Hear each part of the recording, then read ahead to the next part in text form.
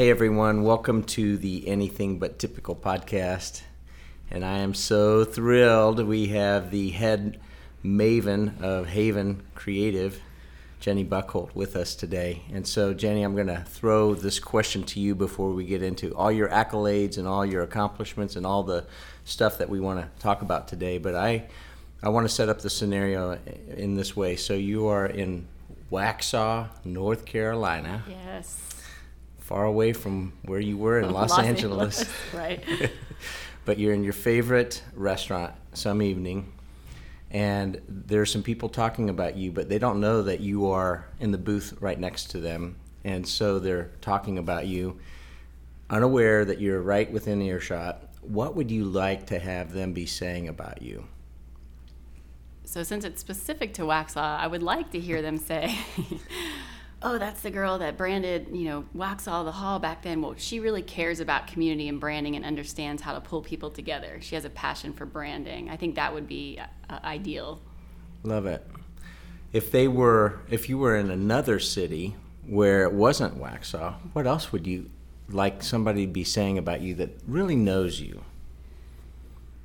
I'd like to hear again that creativity and passion for creating brands and creating community would come out of that somewhere. But also I think it's fun to hear when people say, you always make me laugh. I have a good time when I'm with you. I love how, you pull people together and you're able to create teams that do creative projects. So it would be neat to hear that from someone else. I love that. So we are going to step back a little bit, and I have gotten better and better of shortening this, because when I started listing accolades, it would take me 2 minutes at first. So nobody cares as much about that. They want to hear what you have to say. So you already mentioned, Gary, Jenny, you founded Haven Creative, which is a multimedia marketing agency about 7.5 years ago, correct? Yes. Yep. And you've been in marketing, production, design for over 17 years, so you've done this for a little bit. Yes. And you're also a marketing and communications consultant in a couple different avenues, so we'll dive into a little bit. So first off, I really appreciate you being on. I'm excited for the conversation. I want to start with Haven Creative and what Haven Creative really was, and then we'll get into why you actually started it. Right. What was it? It was me and a laptop in 2012, not wanting to work for anyone else again. Okay. I've never heard somebody say that before. So yeah, I never ever intended to grow a business. That wasn't my original thought at all. I moved here from Los Angeles with my husband for his job, and where we had come from, I was sort of the breadwinner, I guess, if you would say, and we had an opportunity for him to pursue his passion, and I had a 3-year-old at the time, and we relocated to the Charlotte area. And I specifically picked Waxhaw because of the small, quaint community and this historic charm to it. And I thought, if I could just work from home and be with my 3-year-old, I'm happy. And that's really what has always driven me. It's never been about money. It's been about the pursuit of a lifestyle and happiness. Yep. So what I did is I took out a loan for my laptop, and I thought, oh my God, this is $1,200. How am I ever going to pay this off? Okay, I just need a client to pay that bill. And that was my first KPI, my key performance indicator. If we had quarterly goals, was that. Then it became making Lego forts all day long is a little bit boring. I love my son, but maybe if I could just make enough to send him to preschool for a little bit, that'd be great. So that became my next thing. And then as I started getting traction and clients that believed in what I was doing, and the company started to grow, and then I had my first mentor. Then I thought, oh my gosh, I can actually grow this business. I can make it an agency. So it wasn't until about 2015, which was 3 years in, that I decided to really scale it. Yep. And so from then, we just started getting traction. So, right. Yeah. Talk about that shift a little bit, right? From being the one person with a laptop and building Legos all day to actually saying, let's make this an Right. agency. Right. So obviously you had to get over the mental aspect of it of, okay, I'm consciously going to make this pivot. But how did you then take those first steps? Because a lot of entrepreneurs turn into solopreneurs, right? Because they start something themselves and get stuck in that and never know how to take the next step.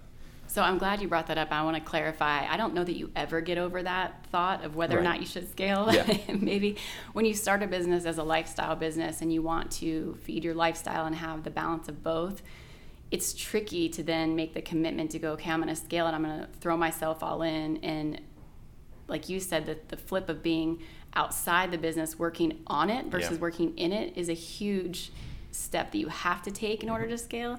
But it's hard to overcome that thought because you enjoy doing, or you want to have your hands in it, and maybe you're not the best at delegating tasks and making sure they're done the way that you do them. But if you don't consciously step out and work on it, you'll never grow. And I still struggle with wanting to get back in and do, you know? So I don't know if you ever always overcome that thing, but. Well, and it's a completely different skill, right? Doing something yourself, especially with you on the creative side, compared to being outside the business and actually running it and delegating, those are very different skills. So Absolutely. how did you overcome that? Because you're obviously extremely creative. So how do you then go into the delegating phase? Great question. So I think the first thing I had was a mentor that set it up where I saw that you can grow a business. I mean, I think for me, I always thought entrepreneurs had to have some Harvard degree or had to grow up with money or had to have this, honestly, had to be a white male in a lot of cases. I mean, I hate to, say that, but it just felt like that's what was around me, and that's kind of what I knew and what I saw. But when I started seeing other people grow businesses because they put a process and a plan in place, and I thought, wait, I can do that too. I mean, I think from the time I was a child, I've kind of always told myself I'm done with math. Oh, you can't. You're not smart. You don't know how to do that. So I had to first overcome my own story and head trash. 2, see that it was possible, and 3, put a plan in place and do it. So for me, it became annual plans, quarterly planning sessions, and then I joined the Entrepreneur Organization Accelerator Program 2 years ago. And that, for me, like completely skyrocketed from going to a certain amount. We grew 125% in the first year and then 50% the year after because of that annual planning, quarterly goals, accountability groups. Yep. Well, one of the things that I love about people like you is you're coachable. You know, not everybody is, but that was one of the first things that I saw in you when I first met you. And you talked about having a mentor. Can you talk a little bit about that relationship and how having a business mentor has helped kind of shift things in your own mind? Absolutely. And it's interesting because there are mentors in every area of our lives, right? And I always hope to have one either spiritually, physically, the coach, the one that's helping you work out, mentally, wherever you can. And I have several mentors around me that help kind of guide me and shape me. And they've been so influential in the sense of being an entrepreneur is such a lonely life sometimes. You feel like people don't understand your problems or issues. And I find that coaches that have been there before, scaled companies, can help me get through those hurdles, but help, again, when you're not able to step out of your business, see the bigger picture and help you with the strategic planning. And sometimes tell you what you already know that you need to do. But one thing I would note on that is you get all this influence around you. Like I said, I have 4 or 5 strong mentors, but at the end of the day, that cliche, you have to make the right decision for what's right for your business. And that's a new lesson I've learned where I go, okay, I take all this input in, but now it's ultimately my choice about what I do and how I shape my company moving forward. But that's the most amazing thing about being an entrepreneur, right? Like it's just a crazy amorphous blob, and you get to shape it and mold it and build the business that you want to be in. Yeah, that's a beautiful thing. I want to talk about culture too, because every time that we have ever talked about culture, like you light up, like the whole room lights up. So important. It's just so wonderful, and I totally appreciate that. But you bring fun is part of the thing, and a lot of people don't understand. Hey, business should actually be fun, I think. Absolutely. Right? Why go to work if you can't have fun? But see, here's the trick to culture. So I'll touch on this quickly, is core values. You can have a culture that's actually living in your organization, and it's a culture that performs, and it's a culture that takes care of projects and the people that are there in the business. Or you can have a set of core values that are slapped on your wall or on t-shirts, and it's really not living in there. And I think what happens in corporate America oftentimes is you have a consultant come in and give you these core values, and they roll it out to the people. But culture has to organically live and breathe in that organization and kind of bubble up to the top sometimes. Of course, leadership has to buy into it, but the culture, everybody has a culture, right? It's already there, but is it a positive one or is it a negative one? And is it one that celebrates teamwork and each other? Is it a culture that really does have fun, or is it literally just stamped on your wall? Yeah. And so I believe we have a culture that's living and breathing. So how did you put that into play? Because you're right, everybody has a culture, and if you weren't going and actually creating these core values. And in your first core value on your website, there's an asterisk underneath that talks about having fun, right? Yes. And so how did that get created within your business and your team? My team did it together. So we got together and brainstormed, and it wasn't something that I just put down. What we did is we started to think about the characteristics of leaders that we admired, and what were those qualities that we loved about them, whether it was integrity, honesty, those kind of things. And then we just kind of threw them all up on a wall. And then we started grouping together. And I'll be honest, I did not realize that fun was part of that. So on the sticky board, there was 16 responses that said fun. And I didn't realize it was alive and well in our organization as much as it came out on paper. And so we were like, oh my gosh, that has to be a core value. Right. And then we really started to have fun, right, with that value. So we're snarky, we're silly, we're smart-assy, we have fun. We have fun. And we have ridiculous cliches on everything that we put out. It's, on all of our marketing materials, and you'll see it on our website, me standing on a table while the girls are drinking beers. We have fun. Well, I want to kind of dovetail into that real quick. So when I first met you is because you have a mentor who happens to be one of our clients. And so, right? Yep. And we started, we just hit it off right away about culture and some of our own, similarities in our own backgrounds. And when I walked you through the offices up here, and I told you about all the balloons that were in my office and how that started, where they filled my office on my first day with balloons. And I'm like, hey, this is awesome. And then we created a kind of a ritual where anytime we would bring in a new client, we would do a balloon popping ceremony with the team that would do it. You were the first one when you decided, yeah, I'm going to be a client of BGW. You said, but here's the deal. You cannot pop those balloons without me. Yep. I want to be part of it. So you started a whole new level of tradition, which is not everybody wants to do it, but we make it as an option right now. And there are those that I want to be in on it. But that was just so much fun. Well, I want to tell you why I did that. So I'm a firm believer that you have to pull your clients and your vendors into your culture because they're all part of your team. And it's one of the things that we have as Making Mavens. But I'll promise you, it didn't come from me. It came from my first mentor, Bill Higgs, in business. Oh, yeah. And he was always saying, the part of culture is you got to pull in your clients and your vendors. And so we do that all the time. So our print companies that we partner with as our vendors, our clients, pull them in. You got to pull them into your culture. It creates stronger teams and you're more effective together. When at that point too, you're on the same side of the table. It's not like client vendor. We're on the same side. Talk a little bit about Bill Higgs too, because the first time I ever met him was at an event here. He talked about his book and about culture. He made an amazing company. Tell us a little bit about that and how you got connected to him. Okay, so backing up, his son, Greg Higgs, owns Fab Fours. My husband was a director of marketing there currently today. And Bill just needed a graphic designer. So I showed up at Bill's house one day, and we sat down and started talking about his book. And he's like, I need to take this 700 pages and turn it into a book. So we sat down together, and I helped him pull that together into a 350-page book. And some would argue that's still pretty long, but he has a new book out, too, that's even better than the first one. But I partnered with him to help him create graphics and branding and so forth, and I learned so much from him about culture. Like you said, he started a business from zero and went to $1 billion, and then it continued to grow after that, and it was known around the world for one of the strongest cultures, and they routinely beat out competitors because of the culture they created, and they had lower turnover, and they were able to retain all their employees, and it was really because of that culture.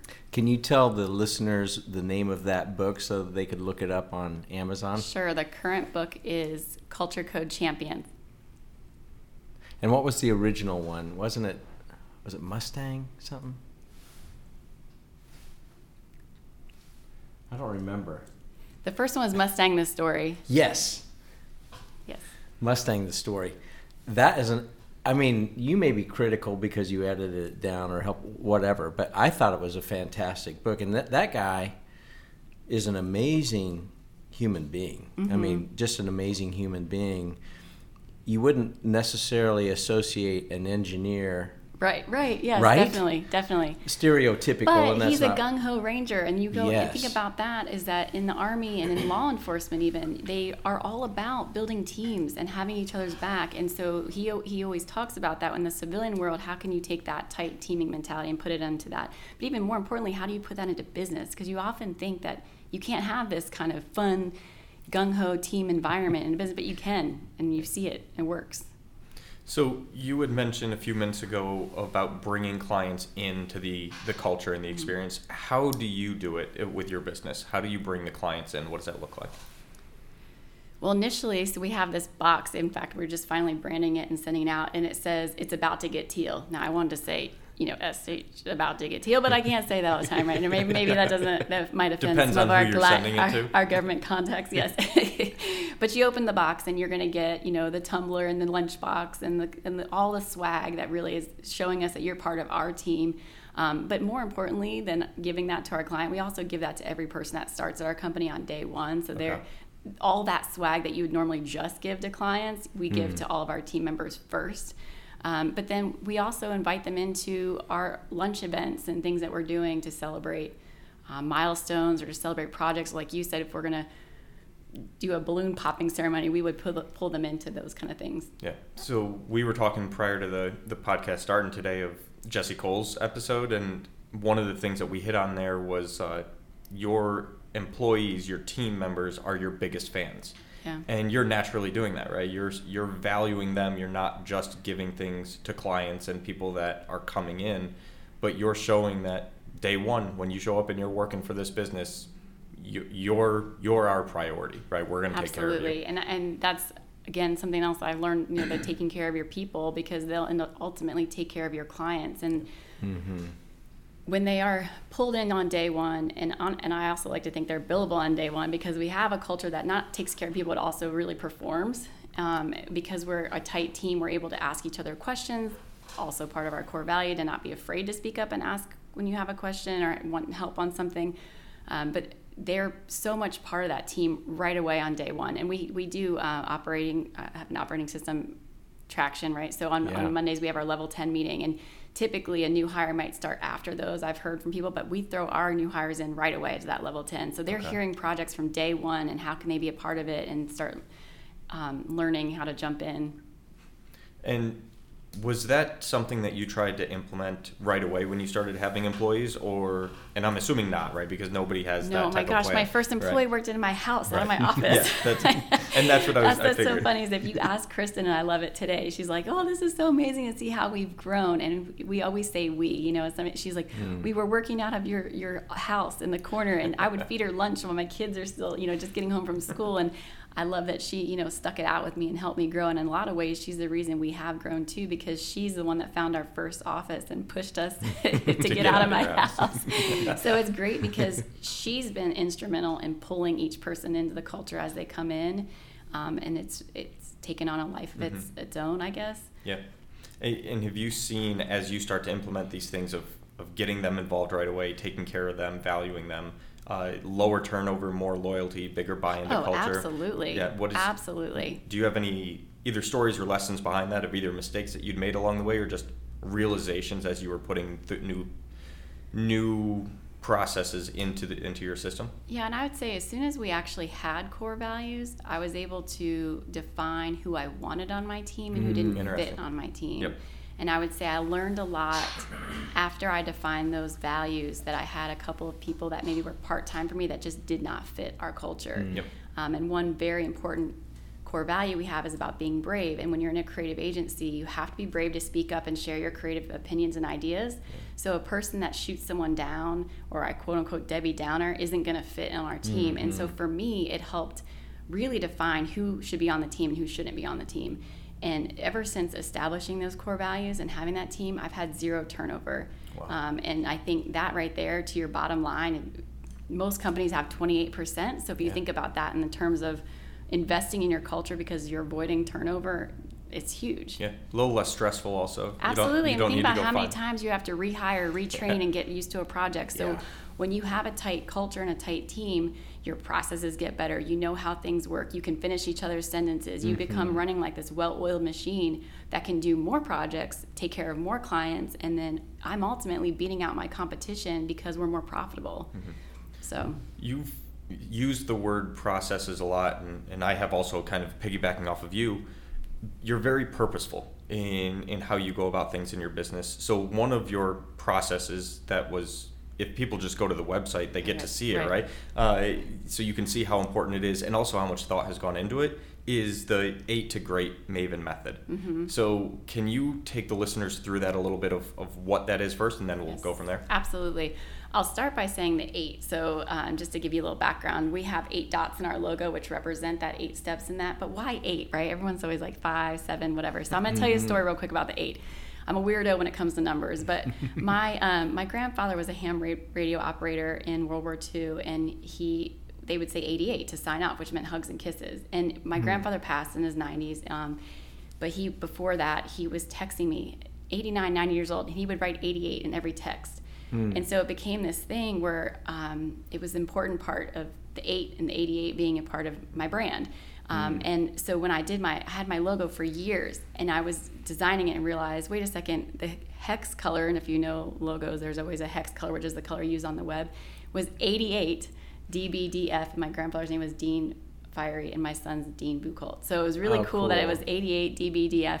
So everything we do has 8s in it from now on. Yeah. So here we go. So we have 8 dots. You didn't want an 88-step method? Oh, gosh. Yeah, right. Very good point. No, that was a little long.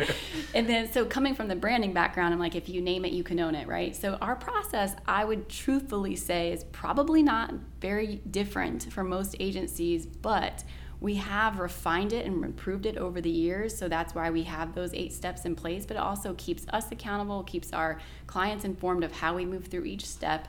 And like I would speak to our mistakes in the past, we know what we do well and we know how to improve, and each time we do it, we refine it even more. So the Maven method is really our 8 steps to branding, specifically for branding communities, but also in any organization that goes through a brand or a rebrand. Got it. Yeah. One of the things that I love about your intentionality and your braveness, if you will, is having come from the agency background early in my career.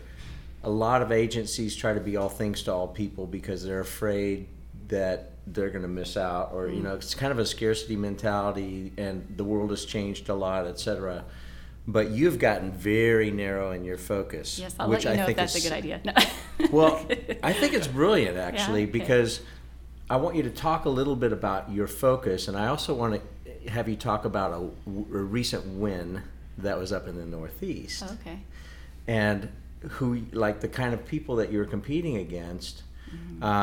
But I think that narrow focus is really interesting, and I think for anybody listening out there, it's very counterintuitive a lot of times, but it's almost like a Venturi tube. The more narrow that you can get, the faster you'll accelerate through the tube.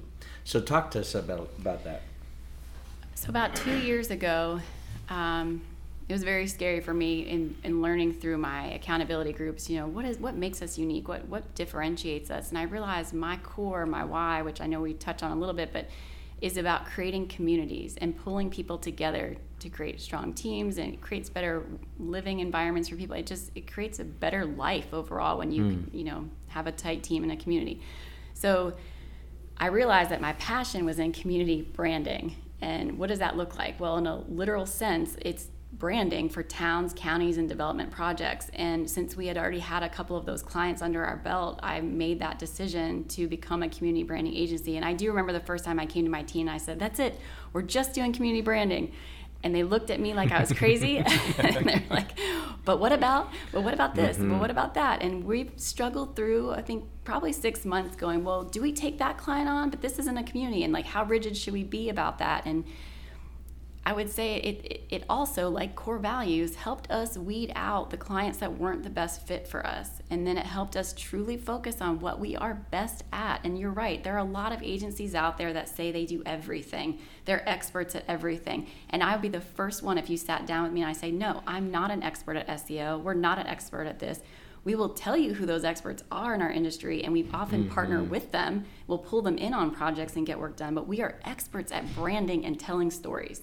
And we do that through the Maven method. And like I said, we do that for communities. So Town of Matthews, Town of Waxhaw, Weddington, Union County, City of Hickory, and our most recent success, like you said, is a Newtown, Connecticut. Interesting. Can you talk a little bit about even what that process was like and the kind of people that you were up against and what that was like to win it? It was pretty incredible for us because it was our first RFP, request for proposal, and in the public sector, you have to usually go about that very public process. It was also amazing for us because we did not know a single soul inside the town of Newtown, and usually we'll have someone that's maybe worked with us in the past or knows our process or knows something about us. So this was a very first win for us where we had no connection at all, aside from me having a friend that lives in Newtown, but she had no connection to the town. So we responded to this RFP, and it was in July last year, and we were up against, I think it was 15 other agencies, and we just kept checking in with them throughout the time, when how's it going, trying to wait and see what happens. And we finally narrowed it down to 5 agencies, and they asked us to fly up there. Now, as a bootstrapped entrepreneur, I'm terrified because I'm like, well, should I fly up there? That's my own money. Like, this is going to be expensive. But what if we don't even get it? You think about all those things. And there was a moment where I was like, oh, forget it. I'm not even going to bother. They're probably not going to pick us anyway. Whatever. All the head trash again. But as a team, which is really cool, we all pulled together in the office and got the presentation together. Again, when you talk about culture, it was so fun to work on this project together. So even if we didn't get it, we were all on board and blood, sweat, and tears building this RFP response together. And we're getting the folders together and our stickers, and we decided that we were going to give a snack when we presented, which would stand out because it's based on our mission. And I flew up there and did the presentation, and it wasn't until 4 months later that I found out we won it. So it was quite a long process, but we did win. And I believe, and she said, that, when they gave us the offer letter, that we stood out because we had a vision and we came so well prepared. And I had walked around that community and I talked to the people in the businesses. I had talked to the newspaper and tried to get their story and really understand what they were about. And I used that in my presentation because I really took the time and effort to get to know them. And that's what she said. She's like, you got to know us without knowing us. And the fact that we put in all that, the visionary planning, and saw the whole ball of wax, it wasn't just, here's a website, here's a logo. How does it all connect? I love that too, because for anybody listening, Waxhaw, North Carolina isn't necessarily, Los Angeles, New York, Chicago, or even Charlotte. It's a suburb of Charlotte. Right. And it's a quaint little village in town, quite frankly. But the story for me is it doesn't really matter where you are. If you are good at what you do and you are willing to invest in yourself and your team is willing to go for it, yeah, there was risk. I mean, you were 1 out of 15 initially, and it is hard when it's like conviction versus preference gets really down to when it starts costing you something. Yes, it's scary because it's throwing terrifying. your name in there, right? But I'm really proud of you, and I remember when I called you, yes. I know, and it's funny because I will tell you, most people to this day say, oh, RFPs, don't even bother. They're such a waste of time and money. Like, don't do it. And that being our first one and we won it gave us a lot of momentum. So since then, we've applied for several more. So we'll see. But you're right. Now we're getting opportunities because we're known as community branding agencies. Those opportunities are coming to us. We're not necessarily searching for them. Was that a conscious decision to go into that RFP, yes. Especially when everything else was so local, right? You go from one spot to the next. You're going to be able to drive to the next town and meet with them. It was conscious, and it was because of my annual vision planning where I said, okay, I want 40% of our business to be outside the state of North Carolina. Like you mentioned earlier, one of my mentors, Steve Starr, he does restaurant branding, and a lot of his work is across the country, and so he really pushed me to think outside of my local box and go, what other communities are like Waxhaw that need this kind of branding? And I'll tell you, that is definitely a mission of mine. And we got called by a city out in Illinois. And when I hear these people on the phone and what they want this economic development for their community, and they don't want their communities to die out. And I get so compelled to want to help because I want to protect and preserve what makes that community unique, but to give it a brand and identity that will attract the business and the visitors or residents that they need to grow and sustain themselves. So that's my purpose. This is going to be more on the personal end, but where does that come from? The desire to preserve communities like that? I don't really know. I guess, I've always been, I just want to help people as much as, and people often tell me, you're running a business, not a charity. I'm like, I know, you're right. I know. But I guess probably coming from a small town, you'd say Annapolis isn't really a small town, but Edgewater outside of Annapolis was very much a quaint, small, crabbing, fishing area. And then growing up in Annapolis, Maryland was very unique in area and the historic elements, and I just loved it. And then I went to college in the Baltimore area, which also had this fantastic little downtown of arts and entertainment and food. And so I guess seeing those amazing little nucleuses of an area that celebrates local economy and businesses and restaurants, and it's known for something, I've always enjoyed those places. And I feel like when you get too many big box chains and maybe you lose that personality of a place, it doesn't feel special anymore and it looks like everywhere else. And if you can kind of preserve and protect what makes that area unique, then you can celebrate its uniqueness and you can attract people just to visit that spot. Yeah, no, I love it. I was just curious because you had said it at the beginning. I say you said it a lot, I know, and I it. think I just also like pulling people together, like I said, creating community. If you can make something special and pull people together, you can create this really fun place for people to live and work and play. As a guy living in Charlotte, North Carolina, and quite frankly, I hadn't spent much time in Waxhaw before I met you, quite frankly. We'd been down there when my youngest son was going to get married, and they were getting married outside in that area. And I was like, oh, wow, this is pretty cool. And then I became more interested after getting to know you and what you're doing and starting to see the ramifications of what your work for the town of Waxhaw, North Carolina has been. But I also know that a little bit about that story, that there's more than meets the eye, right? And so would you be willing to talk about the good, the bad, and the ugly in that process even? In the process of working with the town? Yeah. All right. We're going to get real now, huh? Perfect. We gave you a half hour until. Oh my gosh. Okay, hold on. So I'm going to tie this into a core value because I think it's important since we talked about it. So one of our core values is to be brave, which is an honor to Brene Brown, I'll say. And it's about being vulnerable and being able to, really truly be brave and share. So I'm going to say that this is going to take bravery for me to share this story because a lot of times I don't want to talk about it. And my team's like, you got to talk about it. So 2015, I was hired by the town to rebrand. At the time, it was just, we need a tagline, and I was like, okay, let's make it a social media contest, and it'll be fun. And I'm like, no, we have this new board, we're gonna go about it this way. And so I kind of got thrown into their process and learned a lot along the way, I'll say. And we did quite a bit of surveys and storytelling and tried to figure out what would make Waxhaw unique. And from it came a rebrand campaign that launched in 2016 called The Hall, and it was Life Happens in the Hall. So Waxhaw, abbreviated, right, is the Hall. It was on the local restaurant's wall, the Wall of Hall. It was a brewer at the Dream Chasers Brewery had the Hall Brew. It was on the fire department's hats that said the Hall. They'd been saying this term for years. I mean, you could look back in all the social media groups. It was the Hall, whatever. So we didn't actually come up with a term, but what we did, which we thought was creative, is we made it an acronym, and it actually stands for Heritage, Activities, and Well-Being. And the idea that those were the brand pillars, the things that we really wanted to protect and preserve as a town, the town heritage, all the events and things of activities, and the well-being being that we wanted green spaces, we wanted parks, and we wanted to remain the safest city in North Carolina. To us, that was well-being. Now, if you have those three things, that means whatever projects come to your board either have to look like our heritage, so we can still grow, but how can those developers keep that branding and keep the heritage and look, which we did with some of the projects that have come into town. It means we would invest in activities and continue to put money towards our event program. And then well-being, we would continue to provide professional development for our police department. We would grow that police department so that we could maintain that safe level.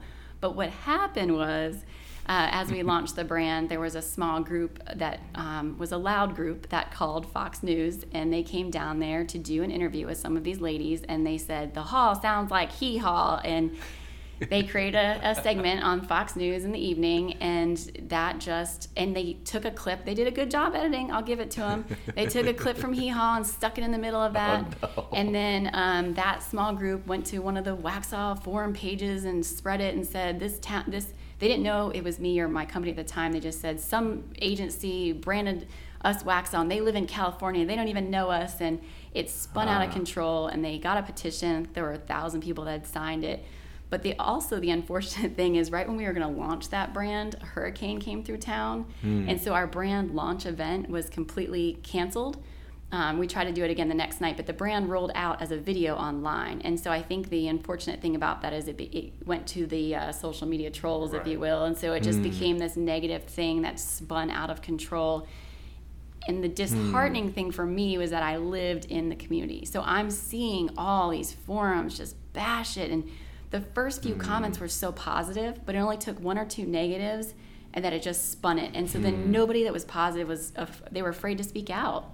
And it was very polarizing. I would say it was a very 50-50, because we got a lot of public comments in our inbox that were for it, and then a lot of ones that were against it. And at the end, it was very much a 50-50 split, but it created so much turmoil, and it was embarrassing, but it was also just heartbreaking for me, to work on this project for almost a year and roll it out, and you're thinking, oh, this is so great, we're celebrate this, the board is approving it, everything is, we had done a presentation to the business groups, and they standing ovation, like everyone was so excited. And so I think even as a team, we were just like shocked in a way how it spun out. And I ended up making biggest newsmaker of 2016 for my awful, I would say awful rebranding. There you go. But 90% of that brand is still alive and well, and all the signage, all the colors, all the logos that we rebranded. We got a national award for all of our event logo design.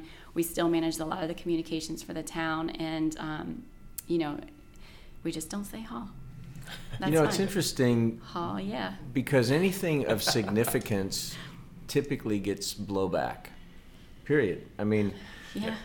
Well, and I if guess. not, you're not pushing the envelope enough Okay, anyways. I love that you said that. Yeah. I have a sign in my office that says, if you're making art that everyone loves, you're not trying hard enough. Yep. Not that I want to create turmoil. I certainly never wanted to offend anyone, and I felt hurt that they felt like I would do it to offend them, and I wasn't trying to rename the town, and that was never our motive at all. But you're right. I think that if you're going to do something, you're never going to get 100% buy-in, and that's something I've learned. And when we go into communities now, I always preface, like, you're not going to get 100% buy-in. Right. Mm-hmm. It's just not possible. If you're trying to please everybody, you're not going to please anyone. You're not going to get anywhere. Yes, So. exactly, with business too. Yep. So you think about when you said these brands go out there and they try to be everything to all people, Yeah. you're not going to be able to have one solid focus, the jack of all trades, master of none, right? That mentality is like, you just can't do it, and you're going to kill yourself trying. So your story reminds me of something that Jesse Cole said in a recent podcast that we did with him when they rebranded from the Savannah Sand Gnats. I mean, can you get much worse than that? Let's just face it. And yet the Sand Gnats. I mean, sorry to whoever branded that, but that was terrible in my opinion. it's okay. Most people that meet me now, they're like, well, you're not part of that awful Hall thing. I'm like, yes, I am. Pleased to meet you.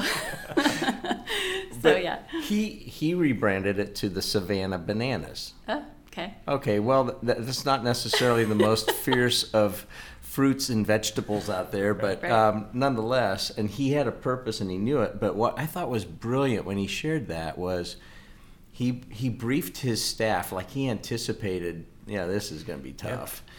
And they had 3 days of staff training before they launched it. On all the negative calls and whiplash that they were going to receive. They knew it was going to be bad. They knew it was going to Isn't be that bad. interesting? And then, interesting. Yeah. Yeah, I would say, right. I mean, I look back on and we had those feelings as well along the way. And even though as much as we thought we were pulling the community in, there's obviously, a lot of things happen in your community and you don't even realize it until you see it on a forum. Well, I wish that people would be more involved early on, because we would post surveys, but we wouldn't get feedback, and you're just pushing people to answer these surveys and be involved. And it's one of the things when we come to Newtown is that we're so cognizant of now of how much we can pull people in and how we do it. which has completely changed our method. Well, the blessing of putting it out there and then getting rejection, that makes pain, you better, right? It really does. And I think the reason that Jesse had the foresight is he was pretty open about, like, they try some off the wall crazy stuff, and he goes, we have failed in so many ways, but kind of like you, he has this passion for creating an amazing experience for people, and he has a pretty big why, which is really cool. But they had failed in so many things, and so I think he kind of embraced it and realized, he wasn't even welcoming with open arms when he came to Savannah, and when they started doing crazy stuff. I mean, it's a wooden bat league. It's not the Major League Baseball. It's a couple tiers down, and yet there was kind of this ho-hum embrace from the community, and now they sell out. Every game is sold out before. Like, it's an amazing story. Strong. I know, and it's hard because, like, you don't know, and you've got to constantly remind your leadership, like, it's okay, let's just stay the course. And I truly believe, and people might get hate mail for this today, but I truly believe if they embraced it and lived it and started really owning it, it would have done well. But I will tell you that failure is my favorite F word. Outside of the other one that I can't say on this, which comes out often. But it truly is. I grew up and I was always terrified, and I did a lot of writing in college and everything, and one big thing was always failure. Oh, failure. I was terrified of failure. I embrace failure like nobody's business, because I believe that if you fail, you're learning something new. And if it's uncomfortable and you don't know how to do it, you're learning something new. And anytime I feel stagnant, I'm bored. So I like that fear and that failure, and I'm okay. How do we change it, fix it, and grow? It's fun now. Yeah. So failure in my how have you been able to do that? Because we've talked a lot about culture. How have you been able to do that in your business, to talk to leadership and actually have them embrace that too? Because it's one thing to do it for yourself and say, all right, failure, fear, that's going to fuel me. I'm going to be able to push through it. It's going to make me better. The brand's going to be better. But how can you convey that and get buy-in from people where you're now asking them to be vulnerable? That's a good, so in the sense of a rebrand, like letting them... Yeah, so anytime when you're interacting with leadership and you're saying, all right, we're going to push the envelope a little bit, and it's not going to be 100% buy-in. Right. How do you get them to be okay with that?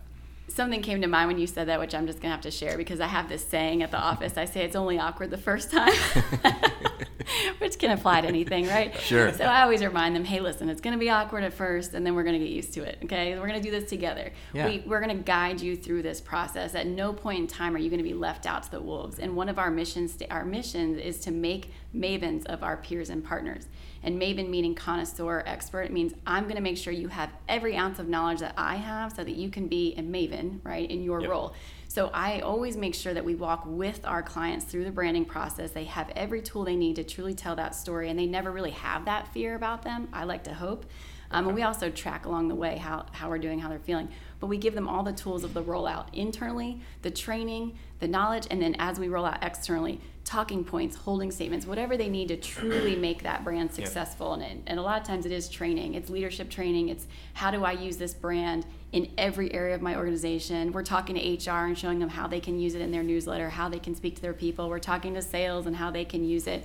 So I think if you do that the right way and use the Maven method, That's right. But truly that piece of it, that training, then you don't necessarily have that same kind of fear. And even though we are a little bit edgy, we also kind of pull back in a little bit. So we use stats to prove why we've made a choice. Yeah. So we're coming to a board, for instance, and we're saying, hey, we chose red or green because 86% of your respondents are choosing that. So I think that helps create less fear. Yeah, put some numbers and facts behind it. Absolutely. Makes sense. What about inside the business with your team when you're trying to push the envelope in your brand and your company, not necessarily who you're helping outside? Was that a sticking point with your employees to say, hey, we're going to push the envelope, we're going to get uncomfortable?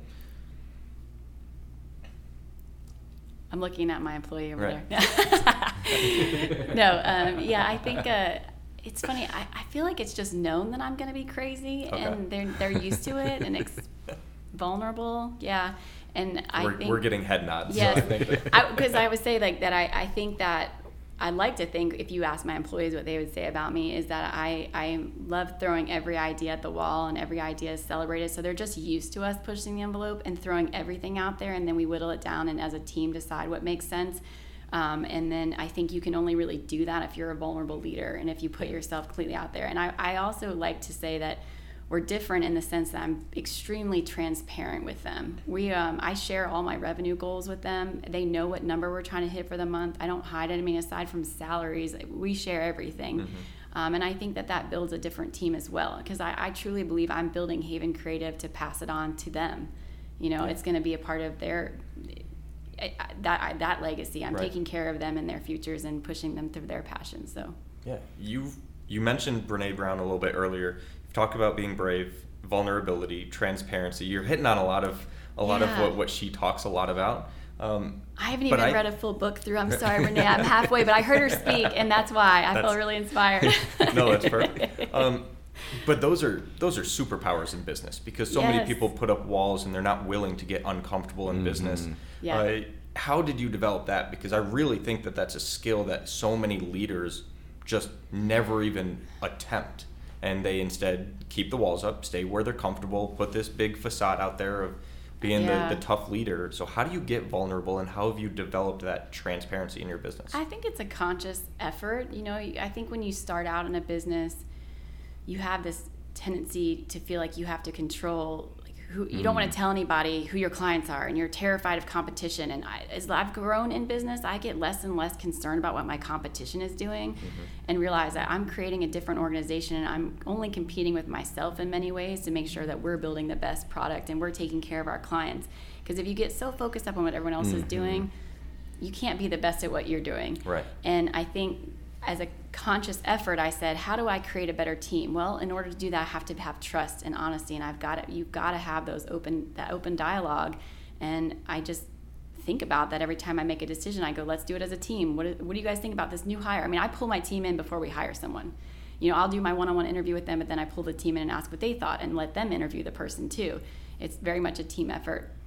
But back to the Brene Brown, I apologize to her, but no, we'll let her know. I read, right. I know, like she's listening right now, right? No, I've read like half of the Dare to Lead book and half of another book, and because I feel like I have ADD, I'm constantly reading a bunch of business books. I have like a stack of 8 on my nightstand.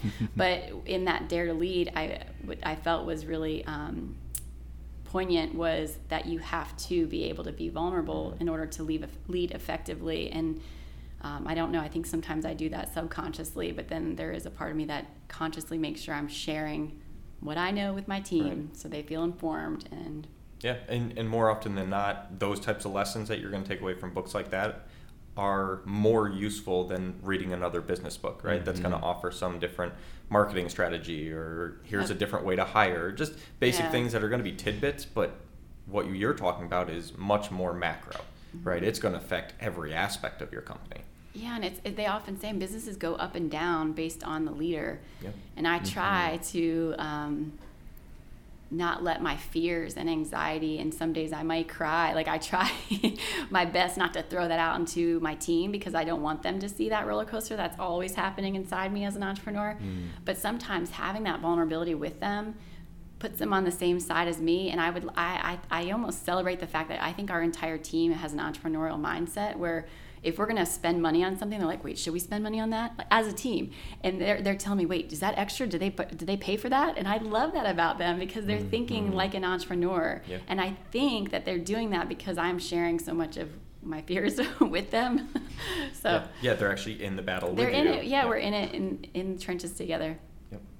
Yep. You'd said earlier in this episode that it's very lonely at times, right? Absolutely. Leading a company, and that's very true. I think that the most lonely position is the CEO or founder. Oftentimes your spouse gets tired of hearing. Oh, he doesn't want to hear it at all anymore. Yeah. They just get tired, because it's a roller coaster, and it's it's terrifying at times and exhilarating the next time, but it's just up and down all the time. And then your team can't. There's a delicate balance in that. Absolutely. Because they cannot feel every bump that you're feeling, because they're just not necessarily built for it. Well, it's just like a parent, right? You don't want to show your kids, oh my gosh, I'm scared too. What are we going to do? Right. And then they're going to go, what, Mom, you don't know what we're doing? Yeah. So, yeah, Exactly. you have to find line, right? And wisdom is needed. So you've talked about a couple mentors of yours, and talk to us a little bit about how, whether it be groups or mentors, because I think you've also talked about the EO Accelerator. Mm-hmm. How does that or some of those support groups help you get out of your head so that you don't feel lonely? Oh man, and this is also why I'm driven to help other women and anybody, men in business, overcome these things, because I think if I didn't have that, I wouldn't be where I am today.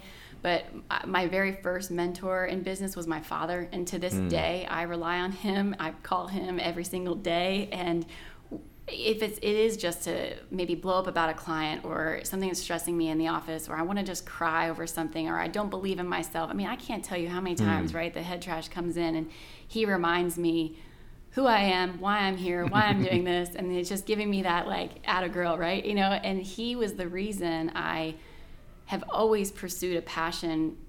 You can't put a price tag on doing what you love every day, right? So it's not about going to work for a check. It's about pursuing your passion and the money comes. And that has forever been my undercurrent. And I think I've followed business that way and not worrying about making money. And if I keep true to that, I'm happy. And so he kind of reminds me of that too, and just, smacks it out of me when I over the phone when I need it. And you're right. There's a certain kind of vulnerabilities and fears that you can't share with your team. And I'm able to do that with him. And like I said earlier, I have different mentors for different things I go through and that I turn to for different things. I think that's pretty cool to have a dad that you can call like that. I know for me, when I've got two boys that are grown, and anytime either one of them calls me and they feel like, oh man, I'm sorry I'm dumping on you or whatever. Yeah, I say that too. And I go, it's so honoring to me. Okay. To hear, like, it really honors me that I get invited in to that, because I felt very alone on certain things too, and I always felt guilty in calling my dad into certain things, because he was also an entrepreneur. He was an educator, but he was also an entrepreneur. My dad, And I always felt guilty too, because I'm like, you don't need to be carrying this, but there is something that is really special to be invited in to that. It's kind of a sacred place, quite frankly.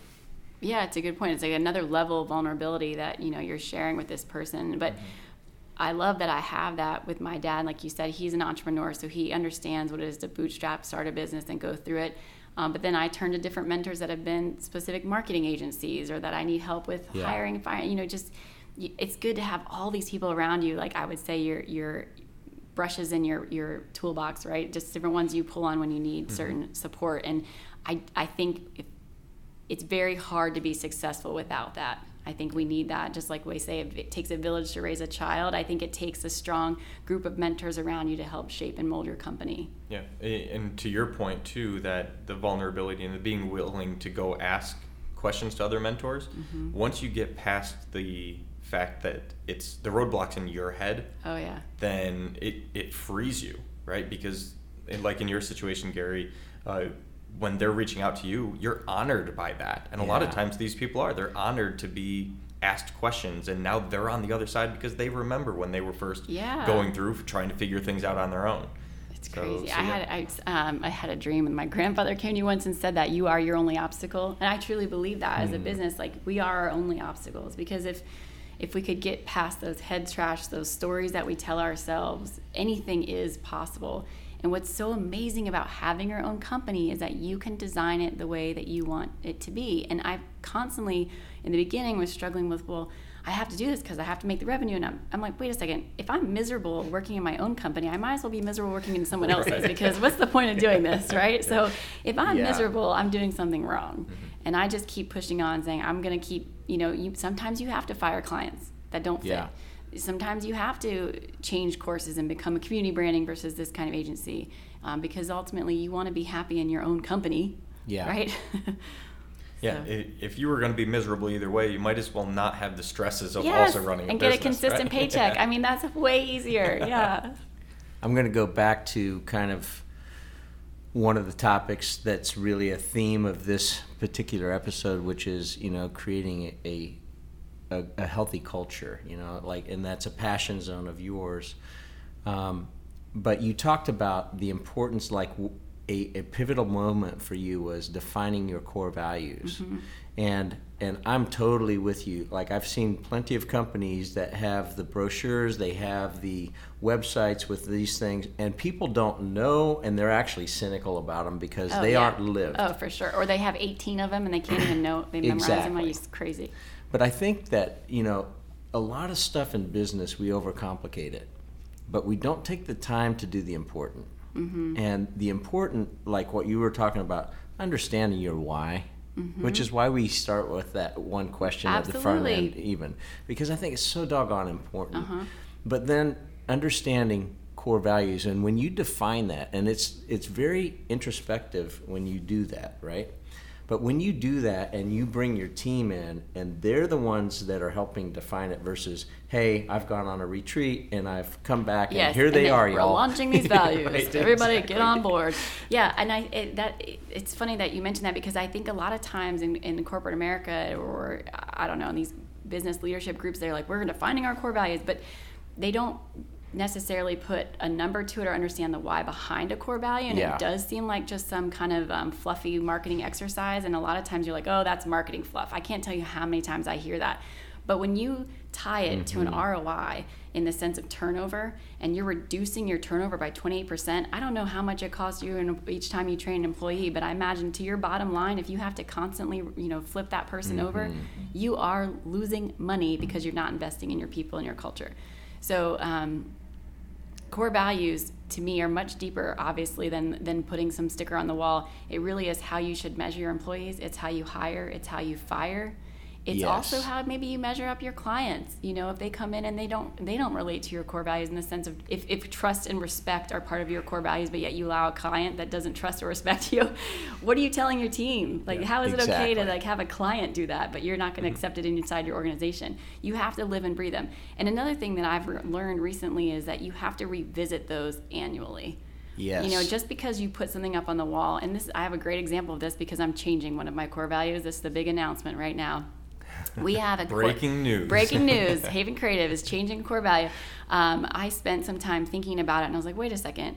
Give back. Everybody has the term give back. Our core is all about community. So we're changing that core value from giving back to community, because we do give back to our community, but community is such an important part of what we do. But you should always revisit them. They have to be alive and well. And if I can stop someone in an organization, we go to do rebranding, if I stop them and ask them, give me an example of how you lived your core value in the last 30 days, and they can't give me one, it's not alive and well. Right. And that's a great question. I like that better than, can you name, what are your core values? Right. Yeah, it's then like anybody can repeat stump it. the chump, right? Right. It's like, I can sit here for $10 and repeat the core values, right? Yeah, it's not really a core value if you're not living it. If you've gone an entire month and you don't have one example, it's not a core value, right? Exactly. It's just something up on a wall. Correct. Yep. That to me is the one big way to measure it. Yeah. You talk about measurability, and that's another important thing, which is really interesting coming from you as a creative person. You're the founder, but you're also a creative director, right? Right. Which is really cool, because, again, that gets partitioned off into the fluffy category by the hard numbers CEOs, right? Yeah. But what's amazing to me is, in the last few years in particular, with ESG funds, environmental, social, and governance, which is really, they are looking in publicly traded companies, and they have empirical evidence at this point now that prove that those with strong cultures actually outperform those companies that don't, which is like, hallelujah. No doubt. No doubt. And without going into too much detail, I know for a fact we beat out our competitors in profit margin, and some of that is reduced turnover. Actually, a lot of it's reduced turnover. Yeah, true. And it's comes down to salaries too. I mean, honestly, if you're going out there and you're like, I've got to pay 4 times the amount for this person, even though it's not what the actual industry is saying that they should be, because you're just struggling to get them into your organization, you're spending more money on that end as well. Yeah, at the end of the day, you can put in bowling alleys and no offense to anybody that's got a bowling alley in their firm, but having people that are drawn to a why and a greater purpose and values that are, it's not that we're walking them perfectly, but that we are really intentional about those things. And we will fire an offender based on them, and we will hire based on these criteria. Yeah, It's and you kind of better the do tribe. it too, because or else your people will not believe in you, will not believe in those values. Yep. You're either creating cynics or you're creating loyalists. I mean, quite frankly. So I just think what you're doing on that standpoint is really cool, and I love hearing that from a creative-driven entrepreneur that also understands metrics, also understands processes, and even the fact that you didn't name this Buchholz Creative, right? Oh, how'd you Buchholz? Or Buchholz, I'm sorry. Oh man. Just a T. Siri, sorry. Siri has trained me. I know, Siri in the car. I'm Frey Jenny to Siri. Buchholz. So my husband has a joke. He always says it's boo like ghost and Colt like Colt 45, but I wouldn't drink a Colt 45. But I'm just saying that's how you say it. Anyway, and you're right. I didn't name it for that, but it's funny. I named it for the street we lived on, and originally I was like, oh, Haven, and then the corner of my house is my Haven. I can go sneak away and be creative. Okay, Haven Creative. But I had this crazy vision as soon as we got that house that I saw it, and I saw it as an agency, but I don't know, I'm just big on vision and seeing future. So I knew it was going to be something someday. Yeah, and I think even the mavens, which I always thought mavens are female. Yes, I love when you brought this up. You're not the first person. You see that and you automatically think female. I know, and I think I kind of did too until I started talking about it. So Haven, Maven, it rhymes. It's kitschy, right? We're marketing people. But Maven really means expert or connoisseur, and we call ourselves the Mavens. It's not male, female. In fact, we have a male Mr. Maven that just joined our team 2 weeks ago. But Maven, it's great because we can tie that into our mission. Like I said earlier, is about making sure that we're making mavens in everything that we're doing. And we want to make mavens around the world. So I love it. I think that's a perfect way to wrap this up. Yeah. So, Jenny, where can people find you and also the company as well? Yeah, so we are Haven Creative Agency, and you can find us havencreativeagency.com. Yep. And then myself, I speak on, failure is my favorite F word, and my awesome side of that. So jennybuchholz.com as well for speaking engagements and so forth. And it's Buchholz, not Buchholz. That's right, boo. Thanks so much, Thank Jenny. you guys, this was so fun. much fun having Yes. you. Thank you.